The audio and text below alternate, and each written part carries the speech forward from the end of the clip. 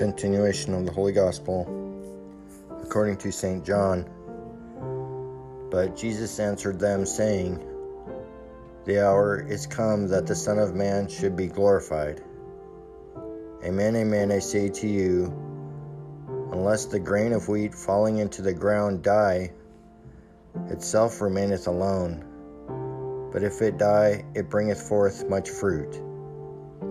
He that loveth his life shall lose it, and he that hateth his life in this world keepeth it unto life eternal.